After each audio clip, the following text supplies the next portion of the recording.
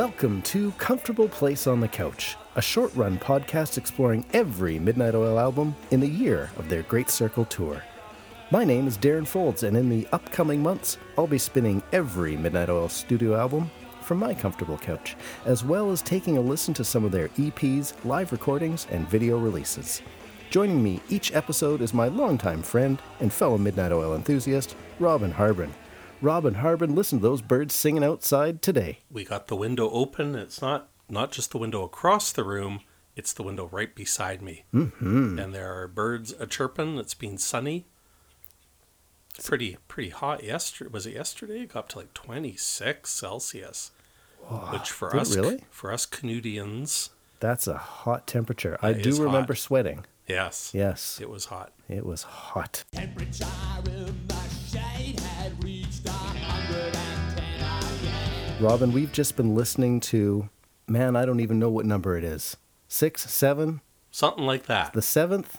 Some studio album. Robin, we've just been listening to Midnight Oil's 1987 album, Diesel and Dust.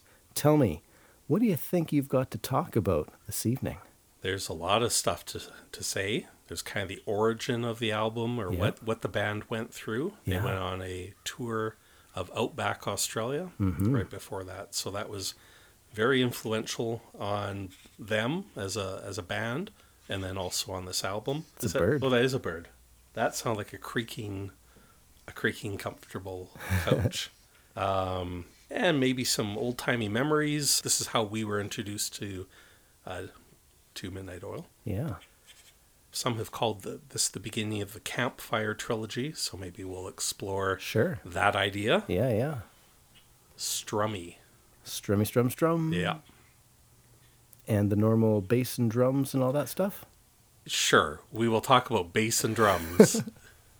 It seems like you've been saying that the last few albums, so I wondered if maybe you wanted to make it a thing.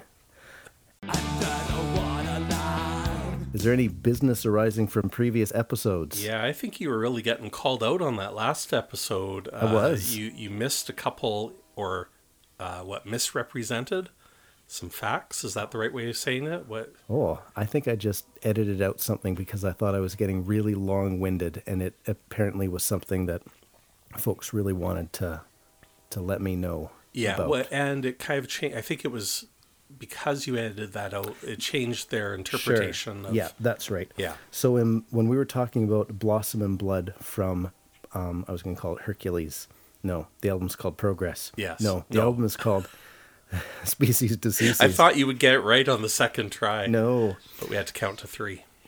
that's when you start counting. Yeah. I was already counting at 1. Okay. When we were talking about Blossom and Blood from Species to Species, I edited out the part where we were talking about the sidewalk silhouettes. I was thinking, I'm going on quite a while with this song, and I don't want to be even more of a downer than I was feeling like I was being. Yeah. So I edited out a part where we were talking about. So a lot of folks wrote in to let us know, hey, did you know that these sidewalk silhouettes that they're talking about are silhouettes of dead people that were left when the bomb was dropped, the nuclear radiation flashes across, their bodies block it, and behind them, just like a shadow would fall on a building or on the sidewalk, is a shadow of this person. And so, yes, Blossom and Blood, the whole album, they mention, this is about the 40th anniversary of Hiroshima. So Blossom and Blood definitely references that. Also talking about the city of Hiroshima. Somebody mentioned, this is like the city of all the cherry blossoms and stuff like that. Mm-hmm. So there's a connection there. Yeah, by leaving that out, I think it made it sound like you thought the song was just about Turkey. Exactly, and yeah. the Anzac. Yeah. Yeah. Yeah. But there was more to it than that. So thank you very much, folks, for letting us know that you wanted the full story told. Yeah. Yes. Other things. Oh, there's Go ahead. There was the super good, the kind of scat singing, the nonsense singing during Progress. Oh, yeah, that was super cool. Yeah, that actually Peter Garrett started singing You May Be Safe in Your Hemisphere, but he came in too early, And so he goes, yum, and then he goes, ba ba, do do do, ba ba ba, instead, right? Exactly, and you say, yeah. you say it sound like Ewok talk, Exactly. but if you listen carefully, yeah, he really is starting to say, Oh, totally. you may be, or Yep. you may, Yeah. but then cuts himself off, and they just left it in. Yeah. So that was very insightful, and now that once I hear it, I'm amazed. Oh, yeah. How did I not hear that How before? did I not hear that? Twitter, why did you change? Yeah, thanks a lot, Twitter. That's not helping me. Mr. Noisy.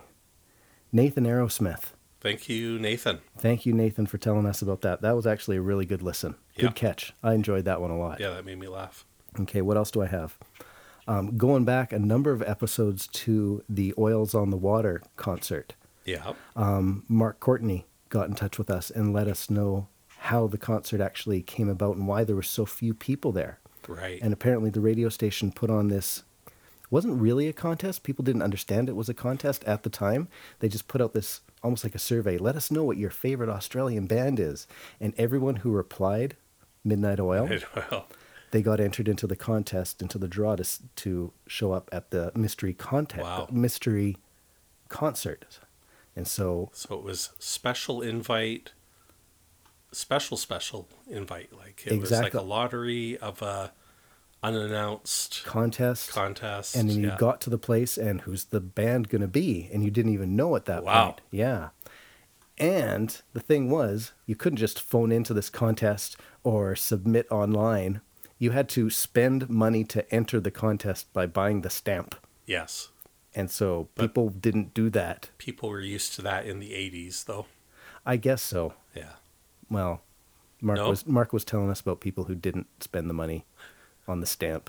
I'm not going to spend a stamp to answer this survey. I'm not going to tell them. So, yeah, so that's That's just a waste of money. an interesting tidbit about how the Goat Island concert kind of happened, why the numbers were so small. Darren Folds wants to let us know that Koala Sprint has a non-a cappella intro. Can I play it for you? A non-a cappella intro. Yeah, you know how we were talking about a cappella stuff? Well, every song has a non-a cappella. What? It is, eh? Yes. Okay, let's hear it. Concrete cabins catch the sky and hold the stars to ransom. 1,000 dreams, it's getting late. Quit wasting my time. Still, I can smell the sand and sea again. When Do you hear that other thing there besides the voice? Yeah. I do hear that other thing there. Okay. But when we were talking about a cappella intros, I was actually thinking of Koala Sprint, the best song with wind chimes ever. Yeah, it does have a lot of wind chimes. And I remember now, it didn't come into my brain that it was that song I was thinking of. I was thinking... Which was also wrong, though. Yeah. Not that we're going to go down. Let's not talk about what a cappella is. Oh, Let's just say... let's just... when I was trying to argue the point with you, Yeah. I meant to use this song, which is equally non-a cappella, but it's got one of those Pete singing on his own kind of intros with a little bit of something in the It's background, just a little bit. a little bit of music. Oh, boy. Yeah, Well, great. good for you, Darren Folds. Yeah, that's really good, Darren. I'm impressed how you were wrong twice and brought it back in another episode. Blackfella, hey, Whitefella. So, the Blackfella, Whitefella tour, Darren, do you know anything about that? I do. I read Strict Rules a few weeks ago. Okay. So, You know all about it. well, I read Strict Rules a couple weeks ago. Yeah. I don't know what I've retained from it. Okay. But yeah. So this was 1986, is that correct? Yep, in what would be Australia's winter. Mm-hmm. In like June, July, August, somewhere around there. I think in July or August. Okay. About. Yeah, and so the main takeaway, I remember Rob Hurst telling the story about how they show up with all their gear, like their giant PA, Yeah. and put on this huge rock concert, which is their thing, Yeah. you know, making these big loud noises. But the townsfolk, just didn't, if they came, they stayed way away from the Yep. stage Yep. because they're just too loud, or Yeah. I guess it was volume. I don't know if they were They were loud. They were intimidating, fast. or There they're was these weird. bright lights. Yeah. Exactly. Yeah. Yeah. So it was a real turnoff, and that just wasn't interesting. It's not what they were comfortable with. No. Yeah. And so they would stay back beyond the lights and the shadows a bit. And the Oils learned very quickly, I think, that Yeah. we got to quiet things down a bit. We got to slow things down a bit. Let's roll back even more before we Okay, get into this sure. kind of stuff. So the Oils were asked to write the Dead Heart for this ceremonial giving back of Ayers Rock. Uluru, you called it. Yeah, Uluru is Yep. the traditional name. Yep, to the Aboriginal people. So they wrote the song, and then they were invited, out to record a film clip for it, and they met people, and people got this idea, maybe we can go out to these communities and do a tour. And so they teamed up with the Warumpi Band, and they did this 25-day tour of the Western Desert and then Northern Australia. Yeah, which the is called Northern Top Territory. End. Yeah. Okay, yeah. And so, they spent 25 days on the road in the desert, and then on some planes hopping up into the northern communities and playing these shows with Warumpi Band, sleeping out under the sky, booting around in their 4-wheel drive Toyotas all Yeah. over the place. Yeah. And just having a real rural experience. The name of the tour being Blackfella, Whitefella. The idea is, a bit of a cultural exchange. Yeah. Was the intent behind it. I think the band really wanted to go out there and listen, really, more than, like, they're going to play their songs and stuff, because, they're a rock and roll band, that's what they can do. Yeah. But they wanted to spend time listening to folks, getting to learn about what they're about out there. Yeah. So the way that they quieted down, one thing I think they started doing was playing their acoustic guitars a lot more. Yep. And then apparently they started writing some songs while they were out there as well, Yeah, they with did. these acoustic guitars in hand. And so there's kind of this, I don't know if I'd call it country, but this campfire influence. Well, totally. And they did actually, when they realized that all this big rock and roll wasn't working, they actually introduced some country songs into their set list that they were playing. Yeah. Yep. Yeah, so it really makes sense, and I would hope that they learned quite a bit from the Warumpi Band. Am I saying that right? Warumpi? You're asking the wrong Yeah. Canadian. Yeah, it was suggested, but we didn't get set up that we watch Blackfella, Whitefella. Yeah, It I almost watched it a few weeks ago. You did? Okay, Yeah, when yeah. I was reading the book. Yeah. So that's right. I would hope that they also learned some things from the Warumpi Band as well. Yeah, they got to do a few really neat extracurricular activities while they were on the tour. They were very near Pine Gap at one spot on their tour, and Pete was actually invited to go on the property, which protesters just don't get to do, to hand over a letter to the site there, and that was it. That's all he could do. He wandered on, gave them the letter, wandered off. But that was actually kind of a big deal, and they made it into like a nice big photo op and made the news and stuff like that. And he ceremoniously cut this ribbon that said, Pine Gap listening station is now closed, type idea. Do you want to explain Pine Gap? Pine Gap is a listening station in the middle of the desert that is owned by the U.S. military. And it's very important in listening for Russian missiles and test detonations. It's just a strategic site that the U.S. needed in that hemisphere, and presumably was a targeted site for the Russians at the time. So the idea that the Americans are there, they have this sovereign base on the Australian in Australia that's potentially has nukes from Russia aimed right at it. It's a target. Exactly. Yeah. Some people didn't like that. Yeah. I can Understandably. imagine, yeah. On the other side of things, another really neat thing they got to do was they were invited by Aboriginal elders to participate in a very secretive, sacred religious type thing in some of the cultures, there's quite a strong divide between the men and the women. And the women don't participate in this type of thing. And certainly outsiders do not normally participate in this type of thing. And it's a real big secret about what it's about. And we don't really know exactly everything that went on.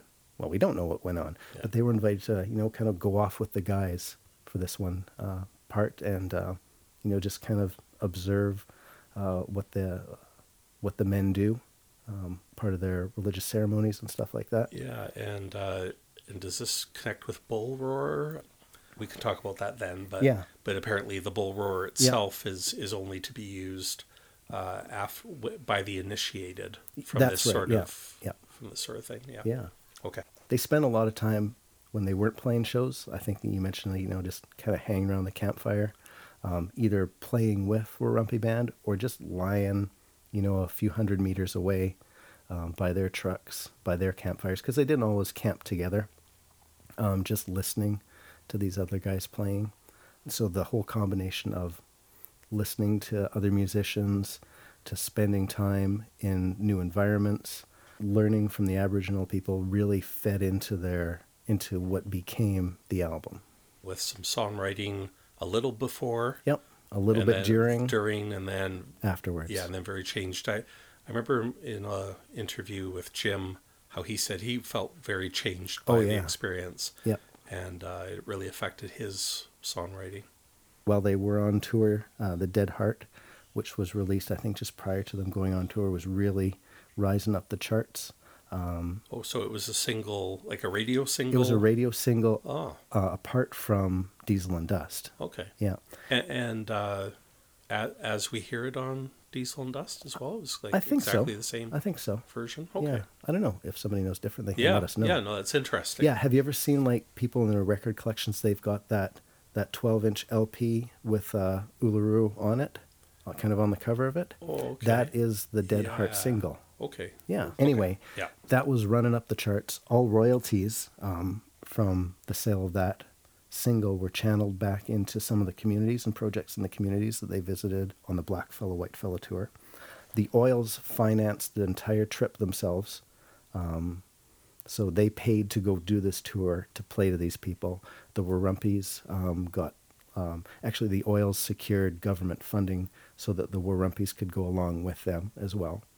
So this, as much as some of the news outlets tried to portray the tour as like hey, these are the Oils, going out there getting some photo ops, this is doing a lot for their image and for them, kind of on the backs of the Aboriginal people that they're playing to. They footed the bill for the whole thing. Yeah. They put a lot of money back into the communities afterwards. They spent a lot of time just listening to folks, trying to understand. Yeah. Yeah. Yeah, you'd hope sounds like you'd have to be pretty cynical to feel it was just a money grab. Yeah. Yeah. So that's the Blackfella Whitefella tour. Right on. 1987, the beginning of the year. So a few months later, they go into the studio with Warren Livesey. Hey, I think I pronounced it right. Livesey. Livesey. That came I out. believe so. That came out very naturally. Good. Yes. And they record Diesel and Dust. It ends up being the fastest selling record in the history of CBS Records Australia. Mm-hmm. And it takes a while, but ends up being the Oils' biggest record worldwide. Yeah.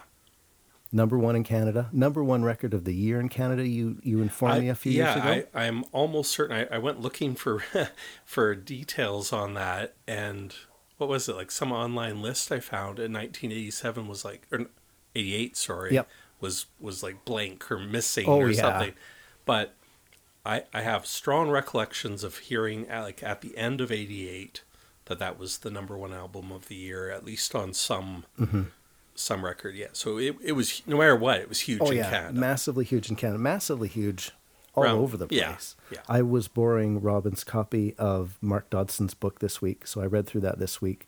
I've got some quotes from Mark's book, and I've just got stuff in my head as well. So cite your sources, Darren.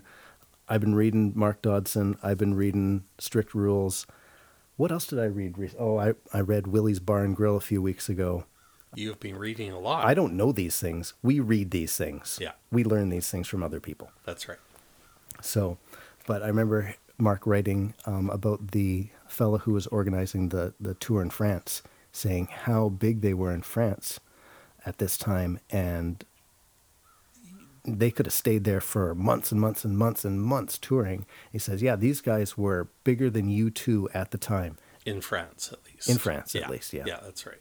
Warren was saying that as far as the production of the album goes, he was raising up the vocals and the guitars about 10 to 15% from what previous albums were, and dropping down the drums and the bass accordingly, 10 to 15% as well. I noticed the bass wasn't as prominent, certainly in the original release. Okay. The remaster boosts the bass a little, but yeah. Yeah. It's not like you can't hear them. It's not like they're recorded poorly.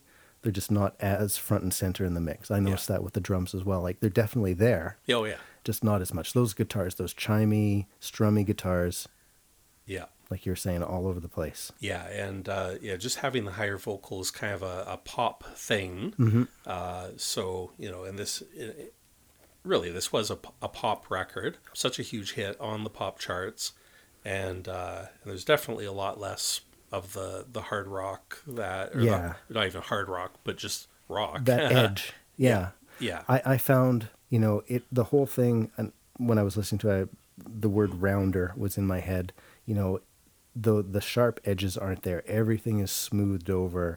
Everything is easy. It's not easy listening, everything is easier to listen to. Like, there's the harshness, where there is harshness, is definitely intentional, but the rest of it, smooth. Yeah, I was sort of not looking forward to going through this album at one point. Not horribly, but just, I think a lot of us who've been listening to Midnight Oil for a long time are relatively tired of this album compared to, there's a lot of the early albums, and then even some of the arguably more experimental albums later. Sure.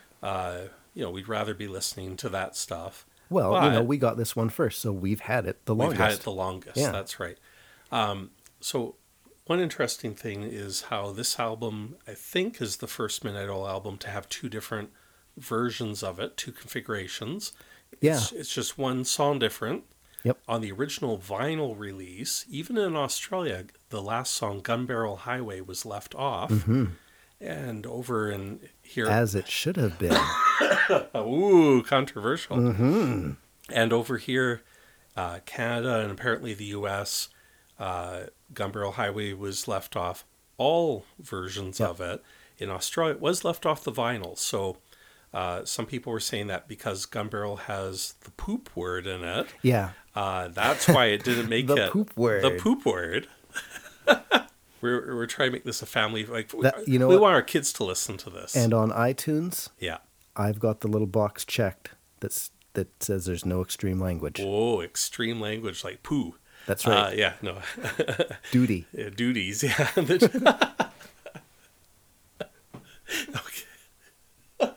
Dude.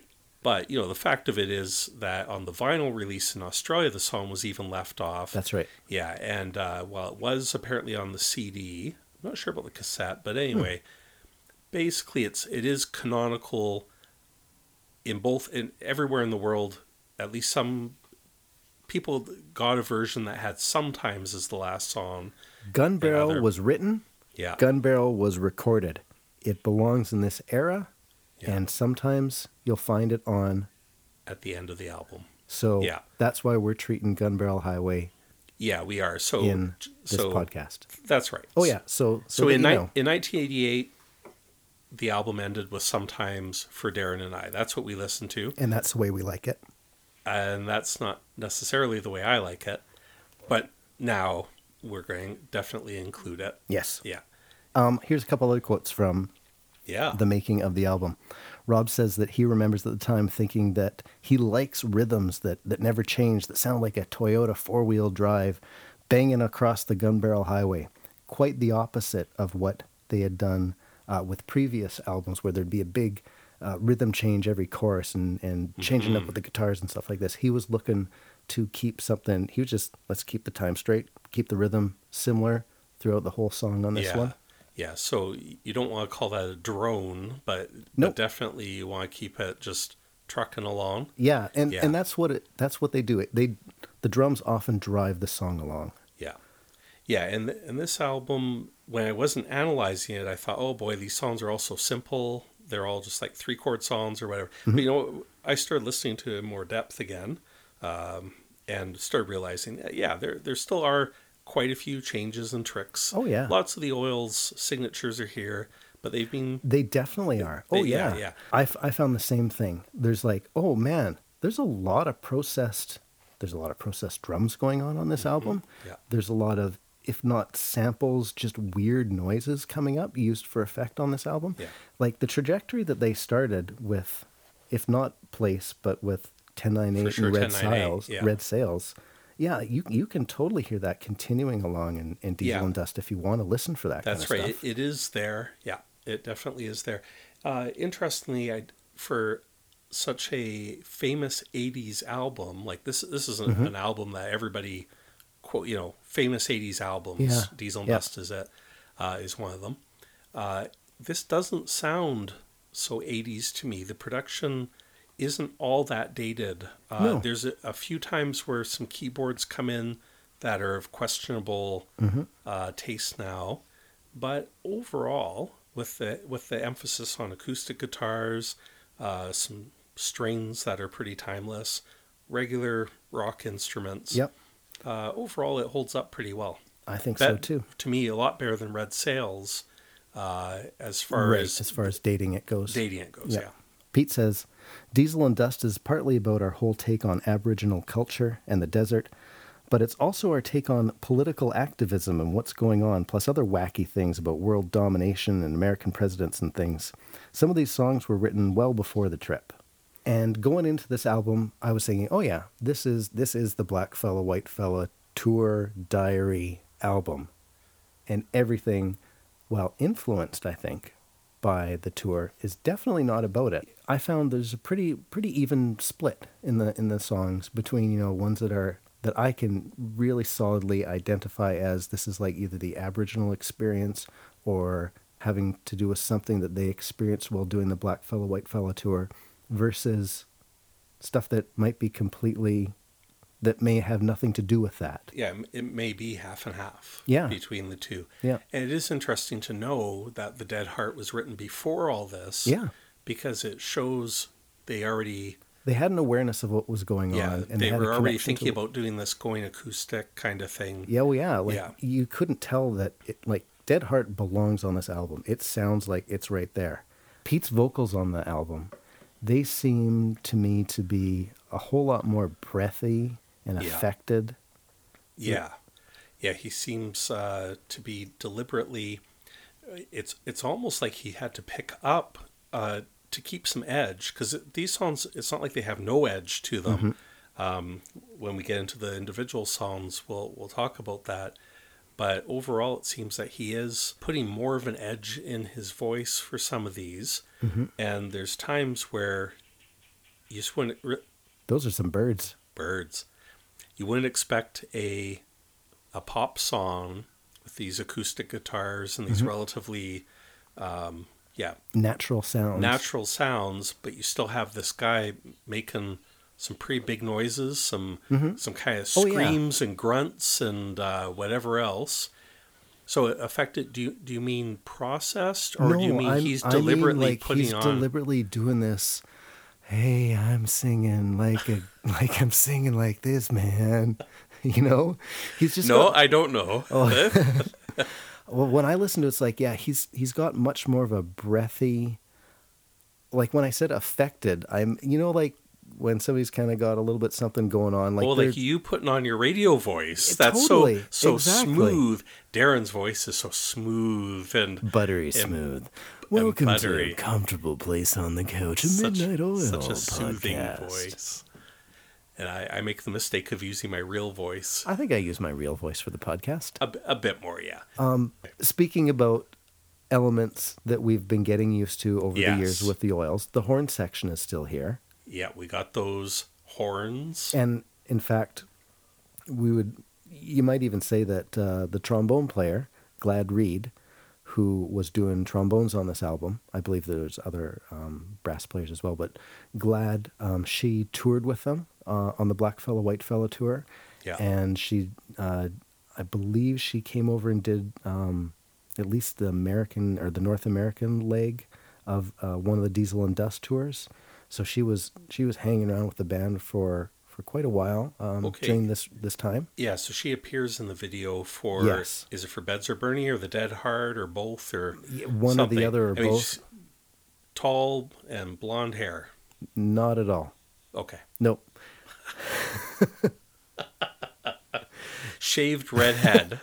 She's the girl playing the trombone. Yeah. Yeah, that's That the one. one. Yeah. I think my sister theorized that was Peter Garrett's wife. I don't think so. In No, fact, I think she did theorize that. oh yeah? Yeah. Oh, well, she was wrong. Yeah. Yes. Yeah. So yeah, Glad was associated with the Oils for a number of years, and I think she's even come back to play with them once in a while, Good. even afterwards. Yeah. Do you remember Much Music video dance parties in high school? Yeah. So, yeah, I guess I forgot that was A thing? a thing. Like I remember the party or I remember high school dance. Yeah. And yeah, that's okay. Now And it was a special thing. Like this was like in Canada, we had our own music station. We didn't have MTV. I think that you could get MTV, but it wasn't. yeah, just shortly after MTV got started in the States, within like a year maybe. Yep. Canada had Much Music. Yep. They had these video dance parties. I don't know. There's probably video dance parties all over the world at the time. But it was a big deal when your high school had a video dance party and they would bring in this big screen, and not only would you be dancing to the music, but they'd be projecting the videos up on the big screen. And I remember going to one of them, and they were playing Beds Are Burning up there. And I was like, oh, this is so cool that my favorite band from Australia, the videos are playing up on the big screen for the video dance party. That is cool. That's one of my memories of this thing. Yeah. There's 3 Jim Pete collaborations on this album. Arctic World, Whoa, and Sell My Soul are credited to Magini and Garrett. Interesting. Yeah, and I think that when we get to the songs, we'll probably say, oh yeah, I can kind of, like taking a look at the lyrics and stuff like that, I can get that this is Yeah. a Jim Pete song. Yeah, Yeah. there's a bit more of a, well, it's that God bothering that Yeah. GIF that Giffo didn't like. Yeah. Is showing up here. Yeah, Yeah. a little bit. Yeah. Yeah, and just kind of how they approach the songs, and not necessarily even the content, but maybe even how they write it and stuff like that together. Yeah, Okay.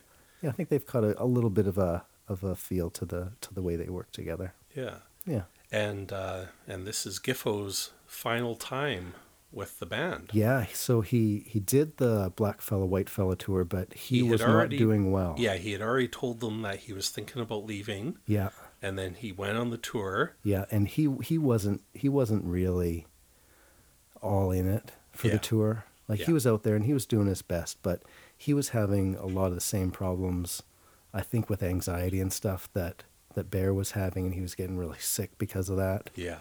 And he decided to get out. I guess just the interesting thing is that he told the guys, I'm really not doing good. I'm thinking about leaving. And they're, well, stay for the tour. And he Yeah. was like, oh, okay. And This is the Blackfella, Whitefella Blackfella, tour. yeah. And then he was thinking about, he told them that he was going, well, record the album with us. And he was Yeah. like, oh, okay. And then he really left. Yeah. And it was almost like nobody believed that he really would go. Yeah. And they were almost surprised. And he was like, I've been telling you guys for a year or whatever. Yeah, exactly. that I'm going to go. Oh, I read a quote in Dodson's book. I was reading a story about this, and somebody thinking, man, like, why would you leave at that time? Like they were just about to really make it super big. Well, who's the real idiot? Like, he got out before the nasty touring schedules all around the world. Yeah. You know, if this was causing him to be ill, like, this was the time to get out. He recorded the album. Yeah. He's still getting All royalties the from royalties, it. yeah. He's hanging out on the beach now with his swimwear. He's the retired rock star. Yeah. And he's still got his health. He's still got his youth. Yeah. Who's the real fool? Poor Bone. Shall we give a quick listen to the album and then start talking about the songs? Oh, yeah.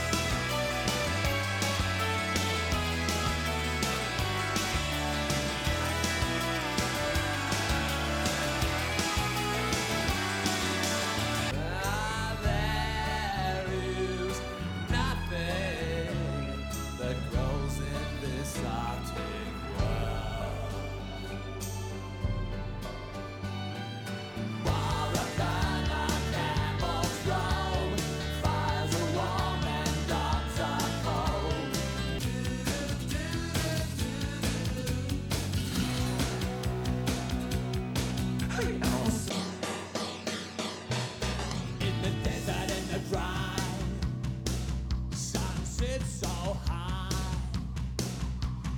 Long days mile and the radio crackles and the bows bleach wise. It's a never song sometimes you're beaten to the core.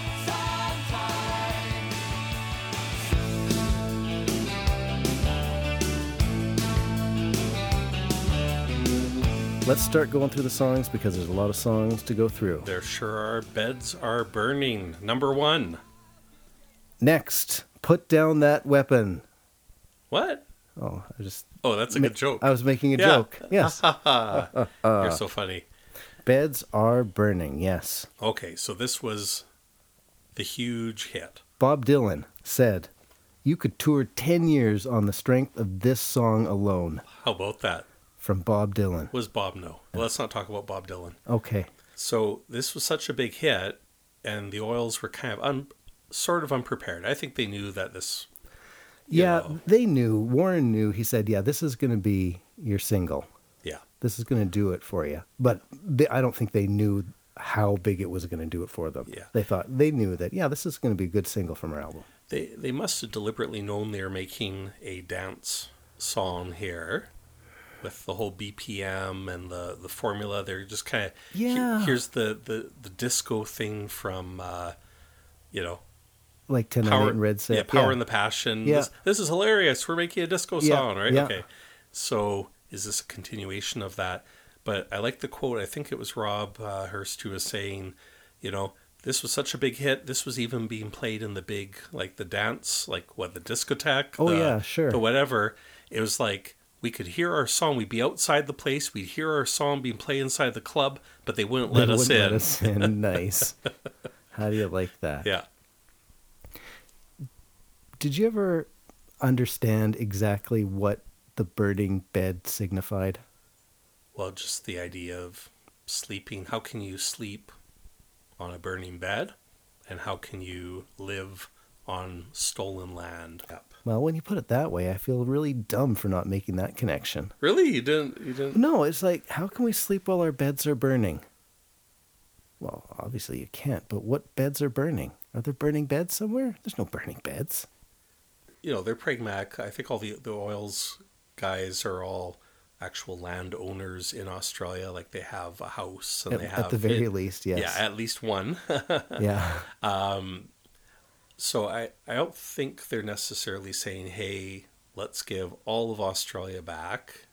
But a recognition that Europeans don't just get to come to this massive continental island and say, oh, this is ours now. There are other people here that call this place home. Yes, that's right. Acknowledging it and giving them at least some back. Yeah. Especially if they say, look, this is a really sacred land for us. Yep. We were talking about Ayers Rock, Uluru. I think that was like a really, like an obvious symbolic type place to say, yes, this is yours. From reading strict rules and stuff, though, a lot of the real sacred spots, we're just not going to tell you about those places. If they happen to be within land that you've given back to us, great. And if not, we're just not going to tell you about it. It's a virtual tour of the Western Desert as far as, place names and stuff like that goes. Yeah, it is interesting that this album is their most Australian since Place Without a Postcard, I'd say. Yeah. As far as like terminology and place names and and unaccessible. No American's going to know what that is. Yeah, and lyrically, I think it really does follow from Place Without a Postcard very well. Musically, obviously, very different. Okay, so we're going to talk about the music. Sure, let's talk about it. There's the infamous horn. This song's really built from a bunch of pieces. Yeah, there's the horn intro riff thing. Yep. And then it goes right into the verse with the drum and bass groove.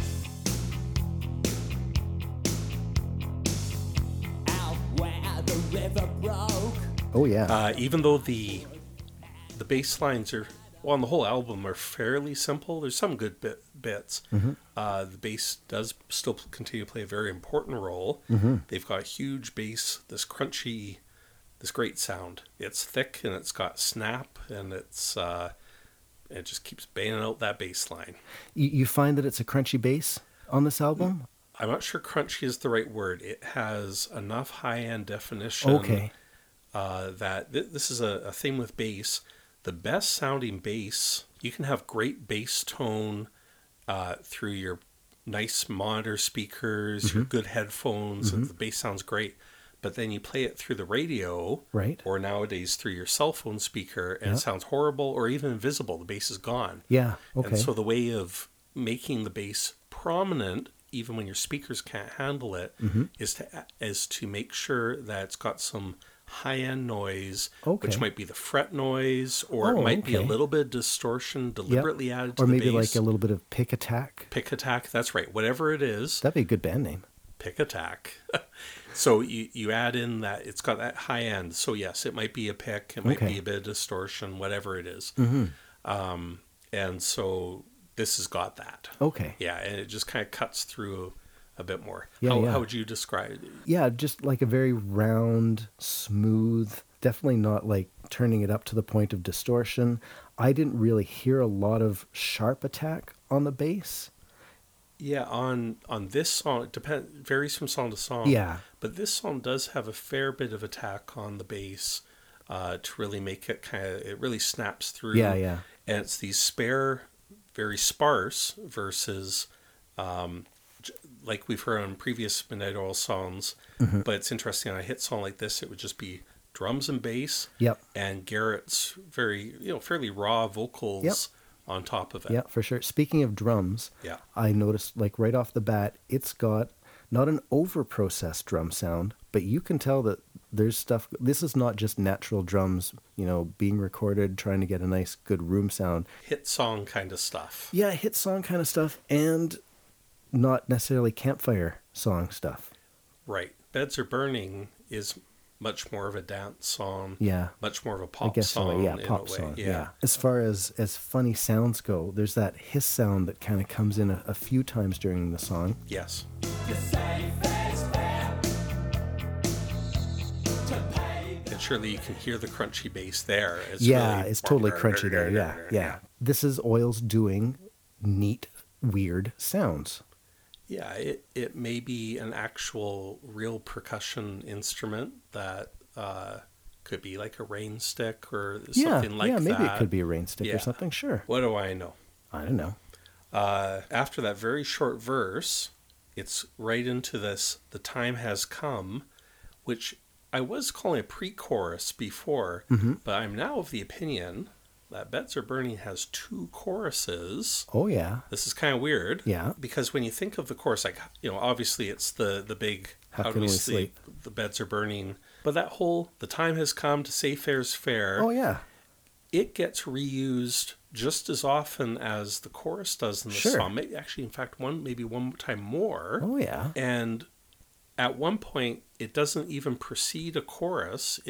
They throw in that "the time has come," and it doesn't come. A chorus does not follow. Right. Therefore, it is not a pre-chorus. Ah, So it's almost like they have chorus 1 and 2. neat. Yeah, That's cool. it's interesting that there's always harmonies all throughout the chorus chorus 1 and 2, as I'm now Yes. going to call them. Both choruses. Both choruses, which is part of the whole sing-along, catchy chorus way of doing things. Yeah, Making for the hits. making the hits. It's funny that there are really just 2 very short verses in this song, but they describe these places like Yeah. Kintar East. Kintar East. Yeah. Let me give you the itinerary for the Blackfella Whitefella tour, okay? Yeah. They start in Alice Springs and they go to basically Uluru, hit Docker River, they go to Warrakurna, Kintor, Papuna, Papunya, Uendumu, Yandamu. Yenendamu. I don't know how to say it. But yeah, it's got this list of place names going on, which is basically the itinerary for the Western Desert that they take on the Blackfella Whitefella tour. Yeah, and both times 45, well, here we are already in the lyrics, but mentioning 45 degrees, Yeah. which of course is Celsius. Yeah. I'm being a nerd, I'm interested in this sort of thing. We'll talk about more, but it's interesting. This album has both measurements 45 degrees Celsius Yeah. and 110 degrees Fahrenheit. The temperature in the shade. The temperature in the shade on another song. Oh, okay. So they're using both. Some Yep. people have picked up on that. Why are they doing that? And well, of course, we know why. And I'm going to tell people why in the song Okay. where it's 110 degrees. Sounds good. Okay. I want to pick up on the drum solo towards the end of the song here.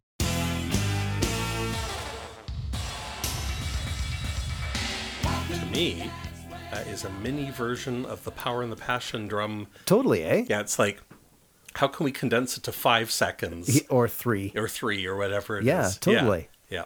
But it's got like, he's either using, I don't think he's using exclusively bells and cymbals there. I think that he's getting some samples being played on his pads and stuff as well. Yeah, perhaps, eh?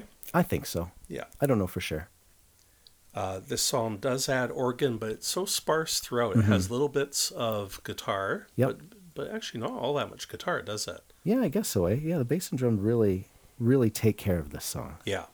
Yeah, and so there'll be little, here's some organ, you Yeah. know, Jim will put a little organ in, put a little guitar in. Yeah. But so much of the song is really bass drums, vocal, Yeah. and then all these little Atmospheric bits. things happening, yeah. So for such a hit song, it's interesting that Pete does do things like his roars. Yeah, and even there you hear it's just bass and drums, Yep. and then the synth is like keyboards doing a little fill. Okay, I think that's about all there is. Hey, you want to ask me if that's about all there is? Oh, Maybe I okay. have lots more. Maybe you do. I Okay. don't. I just have one other little TikTok kind of sound.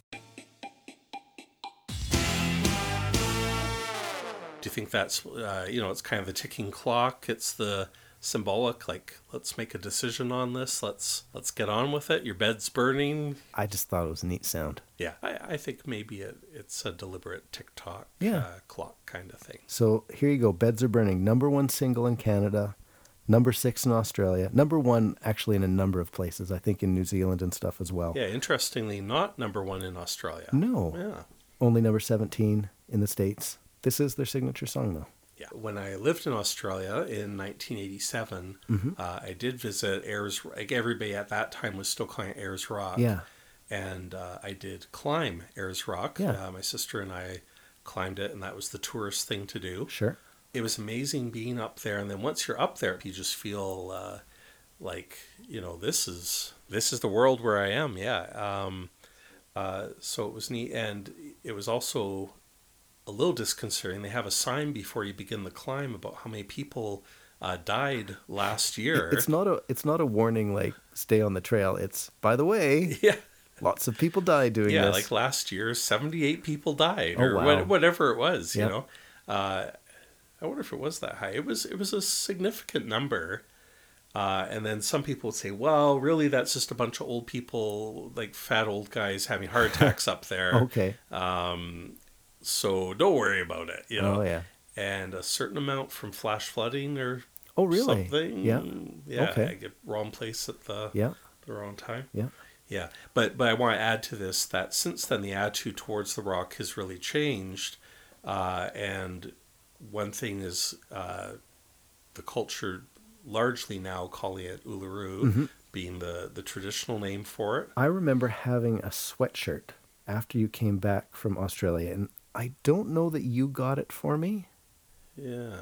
Maybe I got it because like Australia was everywhere in the late 80s, Well, right? yeah, Like, there's Crocodile Dundee, Between Midnight Oil, Crocodile Dundee. who's that idiot?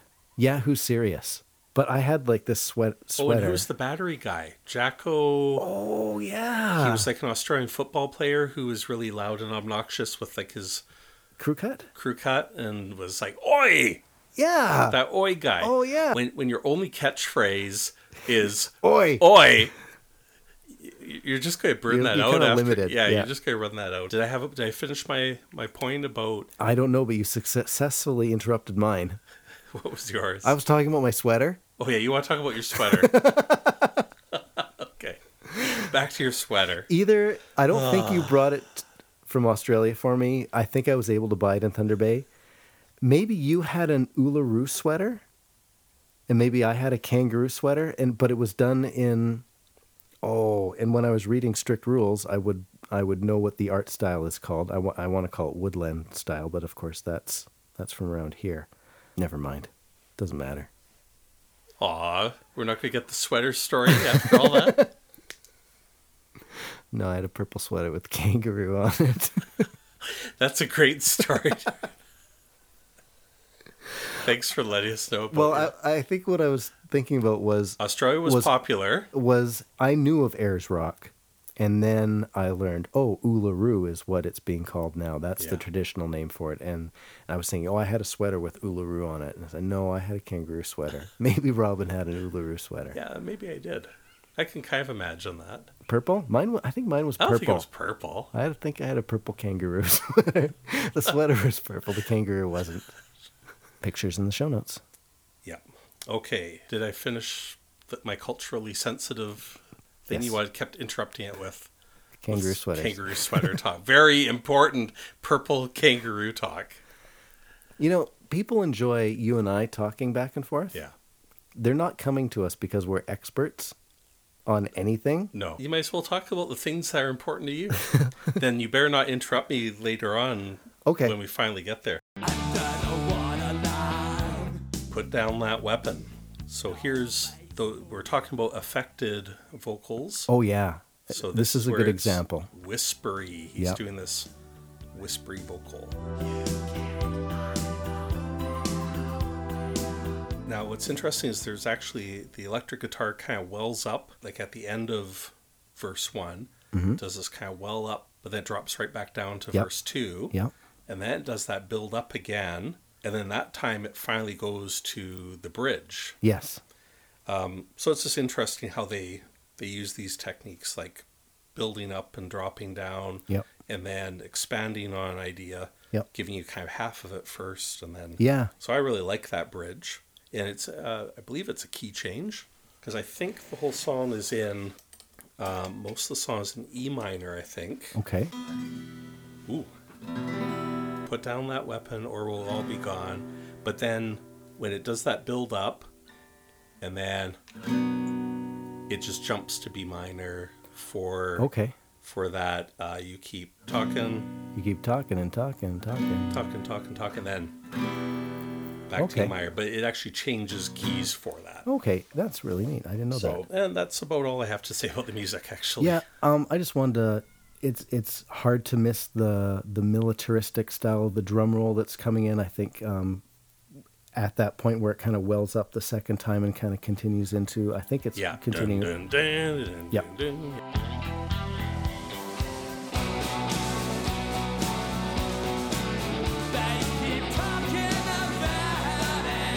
Yeah, now you have to say, I was talking about the dated production on this, or overall not dated. Yep. Those keyboards I find really bring this song back down. Okay, sure. They're just Yeah, too, it anchors it in yeah, '87. they just have two 80s. I get that. Things aren't meant to be. Some things don't come for free. This doesn't matter about the song too much, but in the video for Put Down That Weapon, Yes. Rob is using what's called a jazz grip on his sticks. Like the And I cross-handed? exactly, like one hand kind of overhand and the other hand kind of underhand or through the fingers underhand. And when I watched the video and I saw him doing this, I thought, what? Rob uses a jazz grip? I don't think that's right. So then I started watching like all the videos of the other singles from this album, and everything's like the standard matched grip overhand type stuff going on. So I wonder if he actually did play a jazz grip, or if he switches back and forth. This is something I'm going to be looking for now. Yeah, so maybe when he does that military style Yeah, drumming, maybe. he likes to do the jazz. Yep. Yeah, and I'm not sure he'd fully explain that. It's like one hand underhand, one hand over. Yeah, normally, well, when I play, like the traditional rock drum is you hold your sticks the same in both hands, and it's with your palm over the stick. basically, yeah, that your to the hands are side of kind of it. open towards the inside to your body, and you just kind of hammer down on it. The jazz grip, you do that, you hold it the same way with your right hand, but with your left hand, you hold it almost underhand.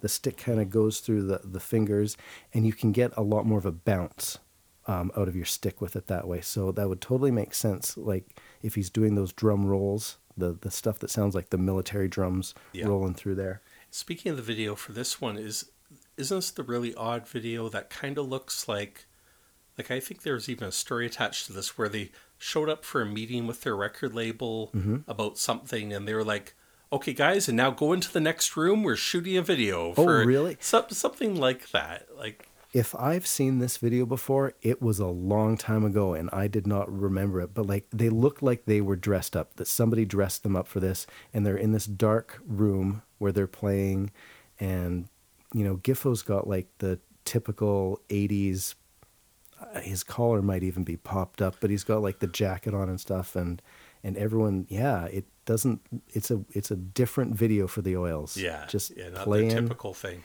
and everyone just kind of looks seriously at the camera, like there's close-ups of Jim. He's playing his keyboards, but he just got his face and he's just kind of looking serious at you. Could this have been the last video that Giffo was involved with? Could have been. Yeah. This was the third single released from the album, and the B-side, What's So Funny About Peace, Love, and Understanding. Neat, eh? Yeah. Yeah, so they bring that. We hear them doing that at the Exxon show in a few years. Another little Elvis Costello connection, because Elvis Costello, I think he made this song popular, although he didn't write it. Yeah. Yeah. So, and of course, just the meaning of the song, as best we can tell, it's Put down that weapon. Pretty literal. Yeah. Yeah. It's put down that bomb. Stop that. Particularly, I think, nuclear. Yeah. Again. Yeah. It's a peace song, an anti-nuke song. We'll all be gone. Yeah. One thing lyrically that did intrigue me about this song is above the waterline in the first verse, under the waterline in the second verse. The thing that popped into my mind one day as I was walking was icebergs. There's this little bit that's above the waterline and this massive thing that's below the waterline or under the waterline. So I was wondering if, maybe they're trying to use icebergs as an analogy for, we only see this little bit of a problem, but there's really this huge problem under the waterline that needs to be dealt with. Yeah. I don't know. I like the lyric, and it made me think and ponder, and that's what good lyrics do. Yeah. Yeah. My favorite lyric is the point the finger, point the bone. And that to me is like the almost like, I don't know. I'm thinking of like Ronald Reagan pointing his finger, and then this nuclear flash. I had the total same image. He's turned into like a skeleton. Yeah. And there's just the bones pointing at you. I'm thinking of that Freddy Krueger. Nightmare on Elm Street Nightmare type on Elm stuff? Street, with that TV show he had, and we had that episode. Where there's the pokes in the eye. This high school science skeleton, like biology skeleton, comes to life and pokes. Here's a story that's not going to make it to the podcast. Yeah. I had a meeting in the anatomy lab Friday morning. I work in a medical school. I'm not a doctor. I don't do medical stuff. I'm a IT kind of guy. But I was meeting with some folks, and I was wandering out, and I was chatting with them as I was going. I was walking by. We have a few of these medical skeletons, and they were just standing by the door. So I decided to shake the skeleton's hand goodbye, and of course, from the elbow down, it just falls off in my hand as I'm. Oh, oops! Don't worry, Darren. Just put that on the table. I'll take care of it. You should leave that in. Moving on to Dream World. I like this song. Yeah, I think on the standard Canadian release of this album, this is my favorite bass line. Okay, cool. Yeah, I like it's got all kinds of great slidey bass. Giffo sliding around and then does these little turnarounds. The Breakfast Creek Hotel is up for sale. The last square mile of terra firma gabbled in the mail. So farewell. What's neat about that is that, Boom, boom. yeah, it's basically like there's just like one or two chords that are being played, but he's alternating back and forth between these two. Now I'm going to alternate back and forth between these two notes. Yeah, that's really neat. And then he does these little walk-ups between each to connect the parts. Yep. Bass and drums, really, really hold it together, I think, for this song. And there's kind of almost like, it's not a backbeat type thing going on, but When I dance to the song, I When I I, dance. I always feel like this pulling back type thing happening. You get this real rock organ sound going on in this Yeah, song. it's got good organ. And what I really like is, yeah, how rockin' it is, but then it has this nice little bridge, which goes from the main song's in E major, Yeah. but it goes to G sharp minor, I think, Okay. and then just does this kind of laid back, ominous kind of bridge. Your dream world is just about to fall.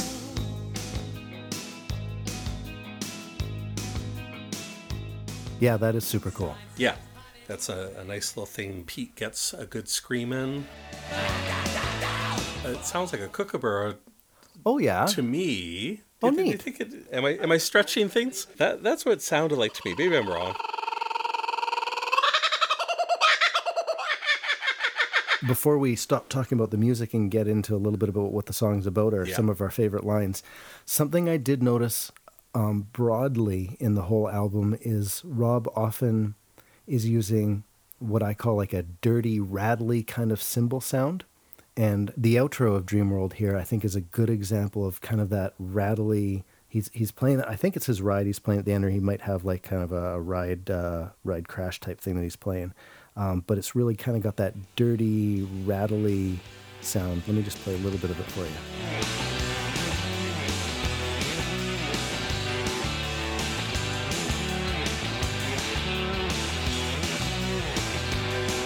And it might be something that's best listened to in headphones, not on a podcast that's going to really compress Yeah. and deteriorate the sound quality. But yeah, if you're listening to Diesel and Dust after you listen to the podcast and you're thinking, oh, I wonder if there's something neat that I can listen to drum wise, listen for like the really rattly, rusty, dry sounding cymbals throughout the album.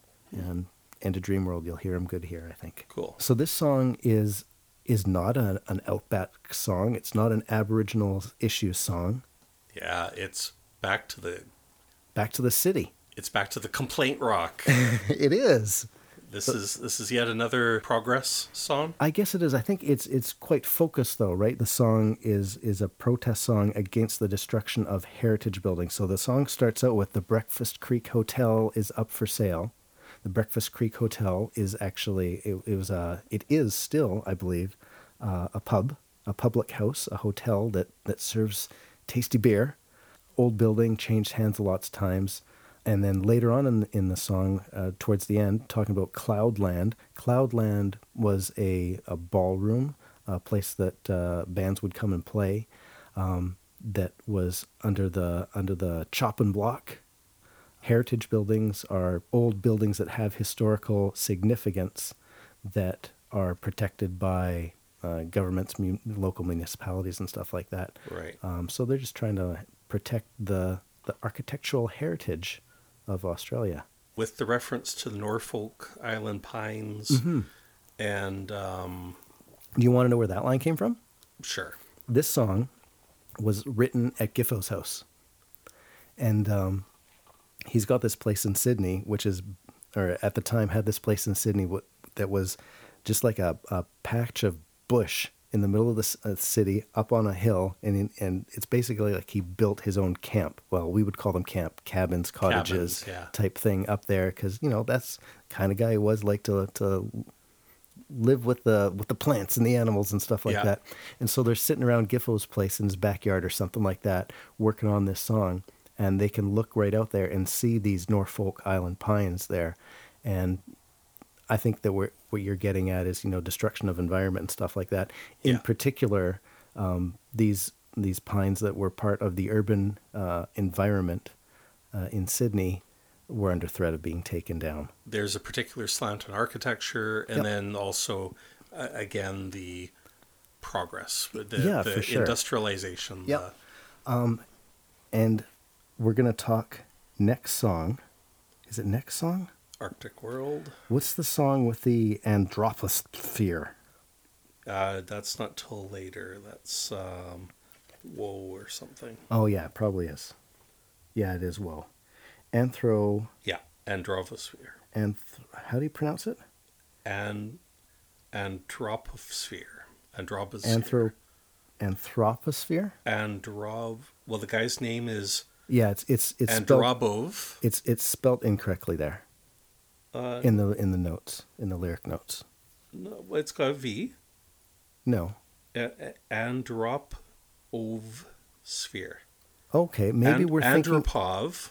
It's a Russian guy, Andropov, Yeah, and then they put sphere on the end. I thought this was one of the typos. In here, it is spelled Okay. correctly in this See, booklet. and I thought that was an entirely different word. The word that I thought that was anthroposphere, which is the world, or like Earth, the habitat as modified by humans. And so I was thinking, I wonder if there's even a connection back and forth between these two songs. Well, yeah, but I think they deliberately, like, this is a made-up word. Oh, it But is, it's eh? based on a guy's name, but I think what they did was combine your word, like Yeah. that word, and Okay, this Russian good. guy. I will But look I guess forward we're to gonna talk hearing you about- talk but about that. I guess we're going to talk about that in the future. Yes. Okay. We'll never get there. If we ever get there. So Dreamworld, and the only, I just like that ominous, the sun comes up and we all learn those wheels must turn. Mm-hmm. That line's always struck me. I guess I remember listening to these lyrics when I was 16 or whatever, Yeah. and did not understand how the world worked. I still don't think I know how it works, but I think I know a lot more of the pieces. Mm-hmm. And but that was one of the lines that just stood out to me as a young person. Yeah. Those wheels must turn. Yeah. Yeah, and it's kind of like resignation in a way, Mm. but it's like there are these forces that seem to be bigger than us. Yeah, but too big for us. Too big for us. Yeah. But we keep trying Yep. the little bit we can do. That's right. Yeah. Yep. In the video, Yes. Bones. Yeah, Bones is there by then. Bones is in the video for this one. That's right. Yep, so he's around for this point. So Giffen was gone by the time the video for this comes out. And 2, the acoustic guitar that Martin plays in this video. This is the first time I remember seeing it. Actually, I think it was on the Blackfella, Whitefella tour, but this is the era, I believe, that this guitar shows up, and it's still around. Pete had it on some of the promotional material for his album that came out last year. Oh. This is the black, I think it's a Fender acoustic. Yeah, yeah. And it's got that white kind of square around the I sound hole. totally remember Pete using it for the photo shoot for his album just like last year. So I did not realize that was the Dreamworld. Yeah, so that's Martin's Dreamworld guitar. And actually he plays it in the Beds video. Wow. And it's going to show up in a Nice couple catch. of... Yeah. Has anybody else noticed that? I don't know. Yeah. Good for you. But yeah, this is the first time I recall seeing it is around this era, and this guitar hangs out with the Oils for decades now. Yeah. Right on. Yeah, presumably because Martin played on Pete's solo album, presumably Martin just brought it to those gigs, and then... Yeah. Yeah. And I don't know if it's a Fender, it might be a Martin, it might be something else. I don't know what it is. Yeah, typically he plays Fenders, but... It's like a dreadnought style. There's no cutaway on it or anything like that, I don't know what my favorite song on the album is. Yeah. But, and I haven't made a decision. I don't think I'm going to choose Dreamworld, but Dreamworld made the top 3 for me. Yeah, it's a contender for me, for sure, Yeah. Yeah, and it's good that we have this. Here's a pretty good rock song. Yeah. Yeah, even... I like this one. Yeah, there aren't distorted guitars, but still it moves. It's got tempo. Yeah, and actually when this... Apparently we're not done talking about Dreamworld. Apparently. When we get to track number 3 in the album, it's like in the space after Put Down That Weapon before Dreamworld starts, my brain anticipates the intro to the song, and it picks up in pace, and it's got the fun rhythm going on to it, and I look forward to Dreamworld hitting. Yeah, for sure. Arctic World is our first Peter Jim collab. Yeah, and strangely, on my iTunes, it's spelt Arctic World without that, like ARTIC. Pulling out the vinyl here. And I'm wondering how that happened. What do we got here? I don't think I typed it wrong into iTunes. I didn't buy it on iTunes. I ripped it with my CD. But you know how there's those online databases that tell you, sure. this is this CD. I ripped my CD. It certainly is messy on the back of the album. So this is That interesting. doesn't look like an R, No. but I can see a C on a stick. So just a general comment, like when you look at the vinyl, And the C at the end of Arctic looks like an E. yeah, it looks like an E. Yeah, Man. RT. It's RT World. It's RT World. Yeah. So yeah, a general comment, if you have a copy of Diesel and Dust on vinyl, it's got this ridiculously, like, it's cool. Yeah. But it's this ridiculous, Messy. I guess, handwritten, messy. Or painted, and there's paint splotches Yeah, all is over it like something. apocalyptic? Is it like, it just looks really, really crazy. Yeah, maybe it was painted. Yeah. And I don't know. and in fact, the sleeve that the record is in with all the lyrics is done in that same style. Oh, yeah. So Good it is luck. so hard to read. That is a mess, eh? Yeah, it's a total mess. It is arguably cool. Yeah. But what I found is that the lyrics, if you search for Diesel and Dust lyrics online, they just seem to be riddled with weird typos, like worse, like the internet's always bad, but this is especially The bad. internet's just, man, it's so bad. It's so bad. But my point is, I think due to that design choice Yeah. 30 years ago, Yeah. the lyrics are just that little bit more mysterious and a little bit less accessible. So As far as lyrics and stuff go for Arctic World, we're going to do that first? yeah, let's do that first. Okay. The line, I don't want to grow anything in my heart. Yeah, I don't want to grow anything. Yeah. Yeah. So presumably this would be like not just negative things. I don't want to grow bitterness in my heart. I don't want Right, to grow. right. Or I don't want to allow love to grow in my heart. Yeah. I'm wondering, is this some sort of like, I want to be emotionally detached from everything Yeah. type thing? Like I'm a cold, frozen iceberg. So what's strange about that line is that sounds like a really negative thing, that opening line. Mm-hmm.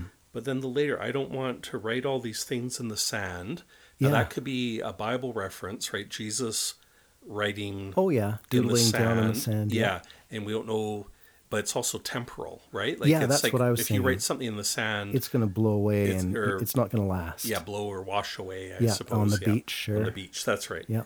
But then I don't wish to listen and not understand. Mm-hmm. That sounds like a positive thing to say. And I don't want to tramp up the footpath of stars. That one's kind of a mystery to me. I guess making the point here that how dead, like the Arctic, Yep. especially the absolute north, Yep. actually the Antarctic is actually a much more dead world than the Arctic. But Yeah, that's that's interesting. right, But because there's like, what lives down there?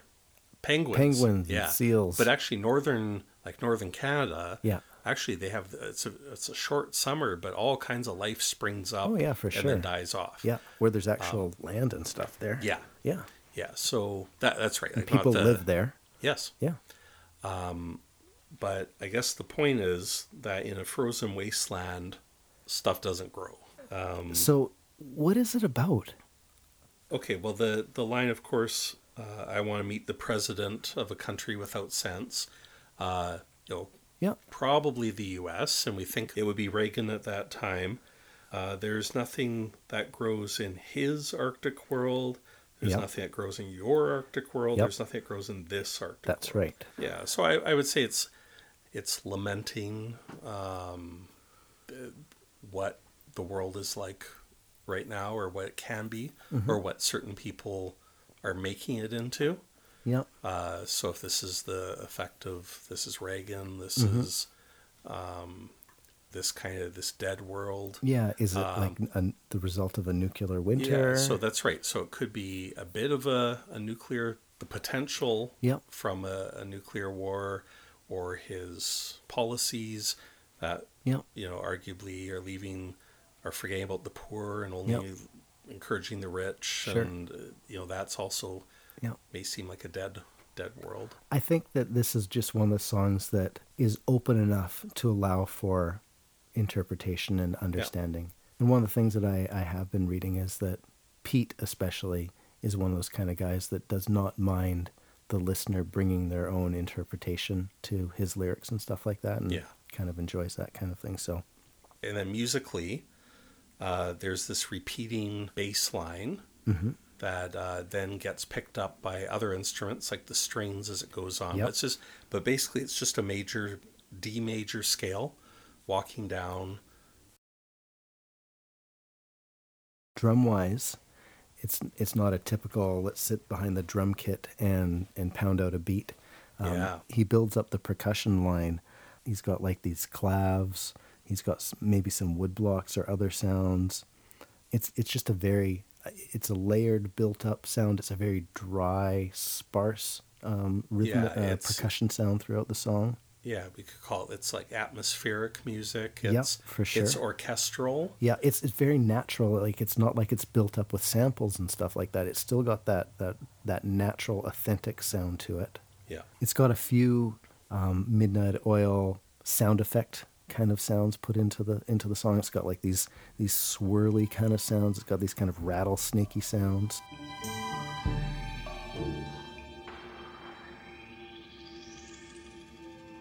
There's a Red Sails in the Sunset Harrisburg breath in the song.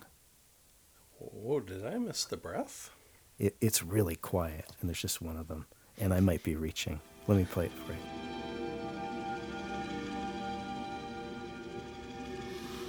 That's the There's breath. the breath. Are we going into Warkerna? No, not quite yet. Okay. So, do you have anything else to say about? To me, it sounds like a real Jim song musically. Doesn't take a genius.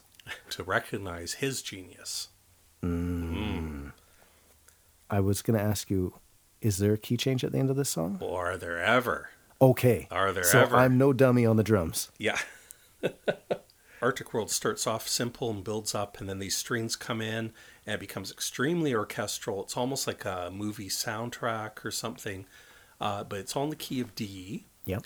And then it does all these key changes. It goes from D down to C sharp, down to C, down to Okay. B. Is this all A. like throughout the song or No, just at the this end? ending. Just this Okay. ending. It gets, this is starting at like 353. Okay. And it goes C, B, A. Then it goes from A major. That was A Yeah. major. Goes to A minor. And maybe that was enough for me to pick up. Then There's something happening There's something here. happening, yeah. And then it's like G minor, F sharp minor. And then it does a little thing. And then it goes back into D major, right where it started. Oh, yeah. But that starts Warkurna. Yeah. So I'm wondering if Jim was realizing he's making all these songs in the key of D, Yeah. and they're back to back, Yeah. and he just doesn't like having. Man, I don't like having two songs in a row Okay. with the same key. Sure. So I'm going to go through this really like Elaborate. elaborate trick of shifting keys so much that when it comes around to Warkurna starting in Yeah. the same key, you But would think I fooled you. I'd be on this total trip through all these other Yeah. keys. Yeah. Well, that's really cool. So you'll notice that these two songs run into each other. Yeah. But they do in the really interesting way. And this is like, yes, this must be Jim, because who else in the band would go Yeah. to such great lengths to have written this pretty complicated. Are these the only two songs that kind of bridge one to another? I'm not certain about that. It's the only one that I have written down. Definitely, maybe. Do you think that there is a connection between the lyrical content of Arctic World and Warkurna? Warkurna is arguably the second of the Blackfella, Whitefella type songs on the album. Yeah. It's a Jim-only song, only credited to Jim. Yeah, if there is a connecting theme, it's along the lines of like all the things that can kill, the way Reagan, if it was about Reagan or Thatcher or whatever, and if Australia is following along that line, going along with those kind of policy decisions or imitating them in their own culture, while Warkurna is very much about there is enough for everybody. Yeah. Let's share, like the poor, the marginalized, are the Aboriginal people. We can do better than this. We don't have to. So maybe if there's a connection, it's like the other side of the coin type connection. That's what I would say. Yeah, okay, If Yeah. we're looking for Yeah, and we try to do that from time to time. once in a while. Yeah, that makes it interesting to listen to the album and try to do those kind of things. Yeah. Yeah, so War Kurna is definitely a contender for my favorite drum song. I don't know that I decided on one, but neat time signatures to start out the song. I think it's 7/4 that it's starting with. I knew that it was something odd, and as I was trying to count things out, I was thinking, is it a 6/4 followed by two 4/4s? And I added it up and I said, oh, that's 14. You could divide that in two and it just could be a 7/4. And yeah, like the beat drops on the 7 both times. So I think it's a 7/4 song. Yeah. At least the intro is.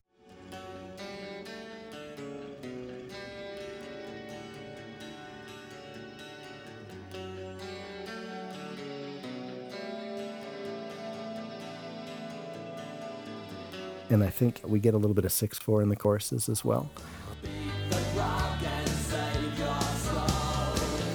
Some people Six, 1, 2, 3, 4, 5, 6, 1, 2, 3, 4, 5, 6. Ah. So it drops into the 6/4 there for a little while. Yeah. Yeah, so That's cool. But I don't not- think I noticed. Yeah, well, and you wouldn't have to. I don't have to. I'm Just the keep bass player. playing That's quarters. what we talk about. Yeah, that's Bum, right. bum, bum, bum, bum, bum, bum, bum. Yeah. So as far as interesting time signatures go, War Kurna's got that going for Yeah, it. and you're saying this is the Jim song. Yeah, this is So the we Jim would leave song. that to Jim to do that kind of thing. Well, yeah, and here's the thing, like, is this the Jim song lyrically, and then the band comes in and does their thing as well? Is Jim dictating to Rob, okay, Rob, this is, I don't know. Yeah. Maybe this is something that Rob's brought in. See, I always assumed that, if weird time signatures would have something to do with Rob, but maybe not. I don't know. He has to play them. He's got to play them, but maybe he's not bringing them to the song. Yeah. Yeah, well, I don't know. If he's the one wanting the songs to sound like a truck chugging along the corrugated road, Yeah. that's not really a 7/4 kind of thing. No, that's true, but just because that's what he was thinking about doing for the album doesn't mean that he wouldn't be saying, hey, you know what, it might be fun to do something a little bit different on one song. Yeah. Yeah. Who knows? I don't know who. It could be Jim's, it could be Rob's. But yeah, it's some fun rhythm happening. Beyond that, it really just relies on that snare to keep the beat the whole song through. So there's your gun barrel highway smacking along, keeping it steady the whole way through. Yeah, so why don't I say that War Kurna is my favorite drum song, but I do enjoy some drums quite a bit coming up later on in the album as well. Okay. Yeah. So it's interesting. This is a song where the band is singing the verses. The band? Yeah. No? Oh, sorry. I just noticed I had one more note about drums Okay. for this song. Okay. Just a really nice dry tom accent.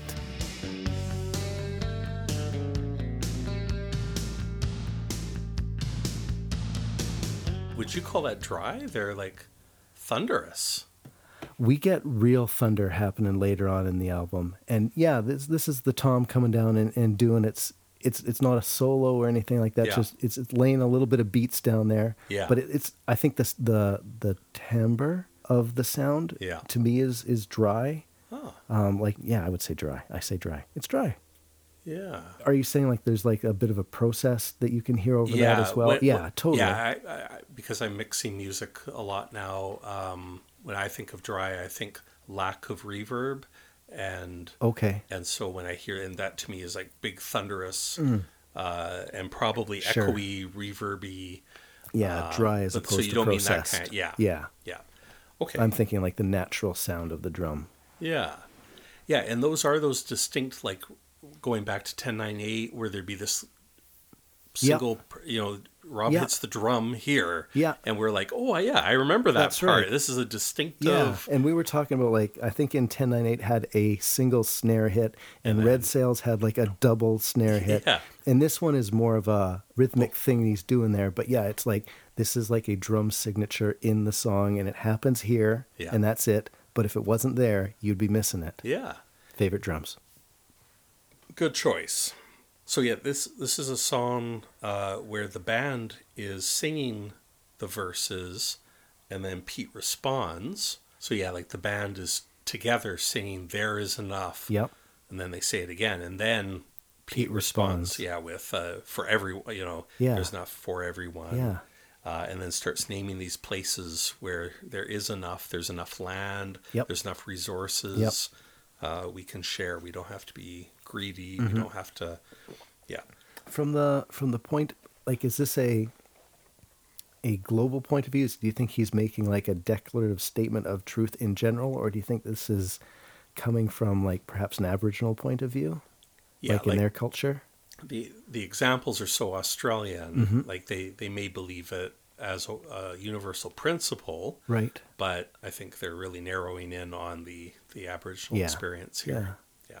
Another line I've always liked that's always stuck out is, "This is not the Buckingham Palace." Yes, and I remember the story too. So Yeah, enjoy telling it. And part of the reason that's so memorable is, in the late 80s, suddenly my favorite band, Midnight Oil, became popular. I could see them on TV all the time. They're doing Much Music Unplugged. Video dance parties. at Video our high dance school. parties, that's right.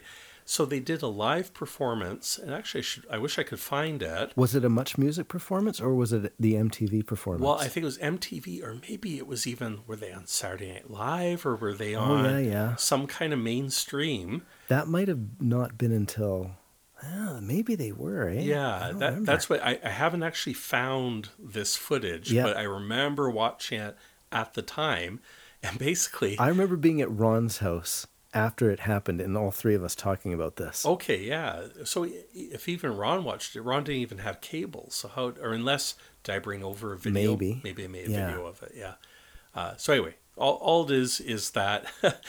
When Pete's saying, "This is not the Buckingham Palace," they beeped him out, Yeah. thinking, Oh, he just dropped the F-bomb. Yeah, he's F-bombing on, like, so it's interesting. Were they nervous about Garrett Yeah. getting up there and he would No. swear or whatever Yeah. on American television? You can't Yeah. have that. Yeah, I'm curious. If there are Canadians out there in particular who know this, maybe we could at least narrow it down to Much Music or something Yeah, like that. if it seems only Canadians remember this. Yeah. Yeah. This is not the Buckingham Palace. You can't say ham. You can't say ham on TV. Right. And here's a bit of a diversion. Speaking about Canada, Yeah. Diesel and Dust is what we breathe. So Yep. here's the title Of the album coming out of title the reference. lyrics. Yeah, is in the lyric. Now, our very own Bruce Coburn, Yeah. who is, if I had a rocket launcher, Yeah. people who like Midnight Oil lyrically, He's a complaint rocker. he is a complaint rocker, just like Midnight Oil. Yeah. And he's our most famous, and the Tragically Hip. Yeah, I would like to listen through a lot of the hip stuff that I haven't listened to. I don't peg the hip as complaint rockers. They're more like storytellers to me, but I only know like maybe their first 3 or 4 albums. Yeah.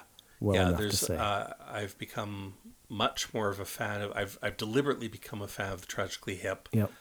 In the last 5 to 10 years, Yep. buying their albums and just deliberately listening. Yep. They're really great, and any Midnight Oil fan should give the Tragically Hip some time, because they are Canada's Midnight Oil. I'm absolutely convinced of it, and maybe someday you and I will sit and listen to some hip records. That'd be a lot of fun. But Bruce getting back Coburn. on track, Bruce Coburn has a song from 1984 called Dust and Diesel. Oh. Dust and Diesel. And he did it first. So, amusingly, he has a line in it, a 45 strapped over. Now, he's talking about a gun, Yeah. but with the heavy emphasis on 45 degrees and beds are burning. That's just a little coincidence. He's talking about 45s. And here's another line from Dust and Diesel. Pride and passion and love and fear, burning hearts, burning boats of the past. So, how many Oils Yeah. words did you hear there Yeah. about passion and burning things? So it's just kind of amusing that there's this whole other Dust and Diesel thing. Yep. And would you believe that it took until the last 2 weeks for me to clue in to actually understand that line, diesel and dust is what we breathe? Okay. Up until this point, I think I was just kind of taking it on the lines of, way out here in the western desert, there's a lot of dust around, and so we breathe that in, and we got these diesel trucks driving around, and we're breathing in the diesel fumes and stuff like that. But there are problems in Canadian reserves, Yeah. native reserves, with children sniffing gasoline. The same thing is going on in the outback, in these outstations and these settlements, with the kids not having anything to do, substance abuse, wandering around with bowls of gasoline, diesel, sniffing it, those fumes just keeping you high all the day long. I never made that connection until like this last week. I was just thinking, oh yeah, it's just something that's kind of walking around in the air. The trucks Yeah, I passing guess by I and didn't stuff think like of that. Are you certain that? Oh that yeah, is like from reading strict rules, that's what it's about. That's what it's about. Oh, it definitely is. I didn't put a check mark beside Warkerna saying that it was a candidate for my favorite song, but talking about it now and listening to it, yeah, it's a candidate for sure. Yeah, it's a runner for me too. Yep. Okay. Side 2. Finally.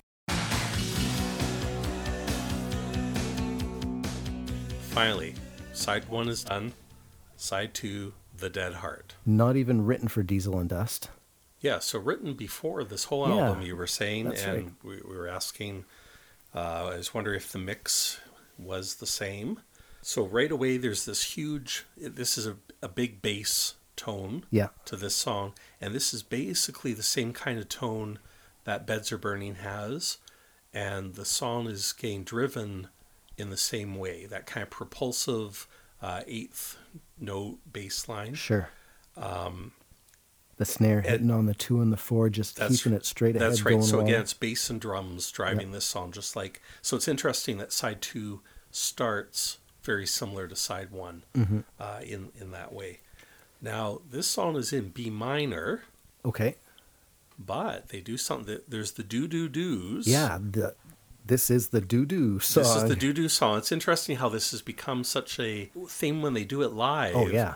How they are now trying to... It's like they're disguising it, right? They're doing weird alternate intros for this song. Just to see if we can actually get through a little bit of an intro before the crowd takes over. Yeah, they're trying not to get away with the doo-doos. But in Toronto... Yep. They picked up on it too quick. And they needed like band meeting. We talked about this. We did, yeah. But yeah, they need to gather around. Okay, Rob, solve this. And good drummers are problem solvers. They are. Rob, let's get going. Rob's a good drummer. Here we go. And a good problem solver. He solved it. But what a great song, like, to sing along with. Yeah, it's a great song. I think this might be my favorite song from the album. I'm not sure. I might flip-flop a little bit later on, but right now I'm thinking, Dead Heart is such a great song. Yeah. So they're in B minor for the doo-doo-doos, and we're talking about how a minor... He said doo-doo. For the doo-doo. And...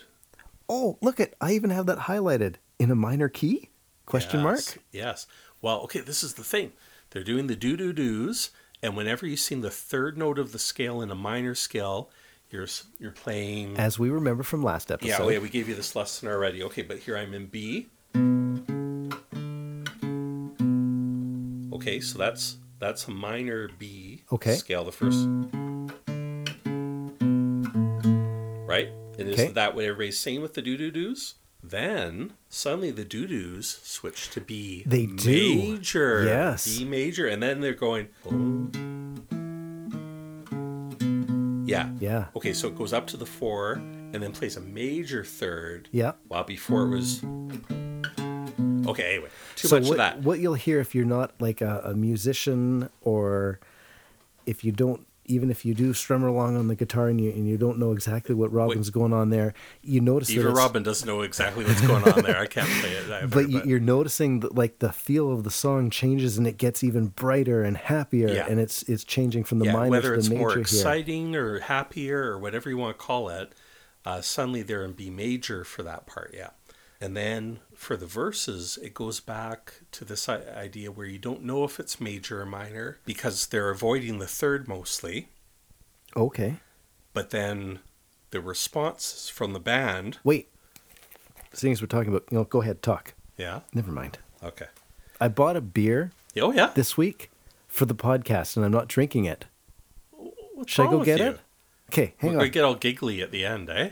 We're on side 2. We're on side 2. And come back with my Midnight Oil beer. And join us part 2 for the actual music.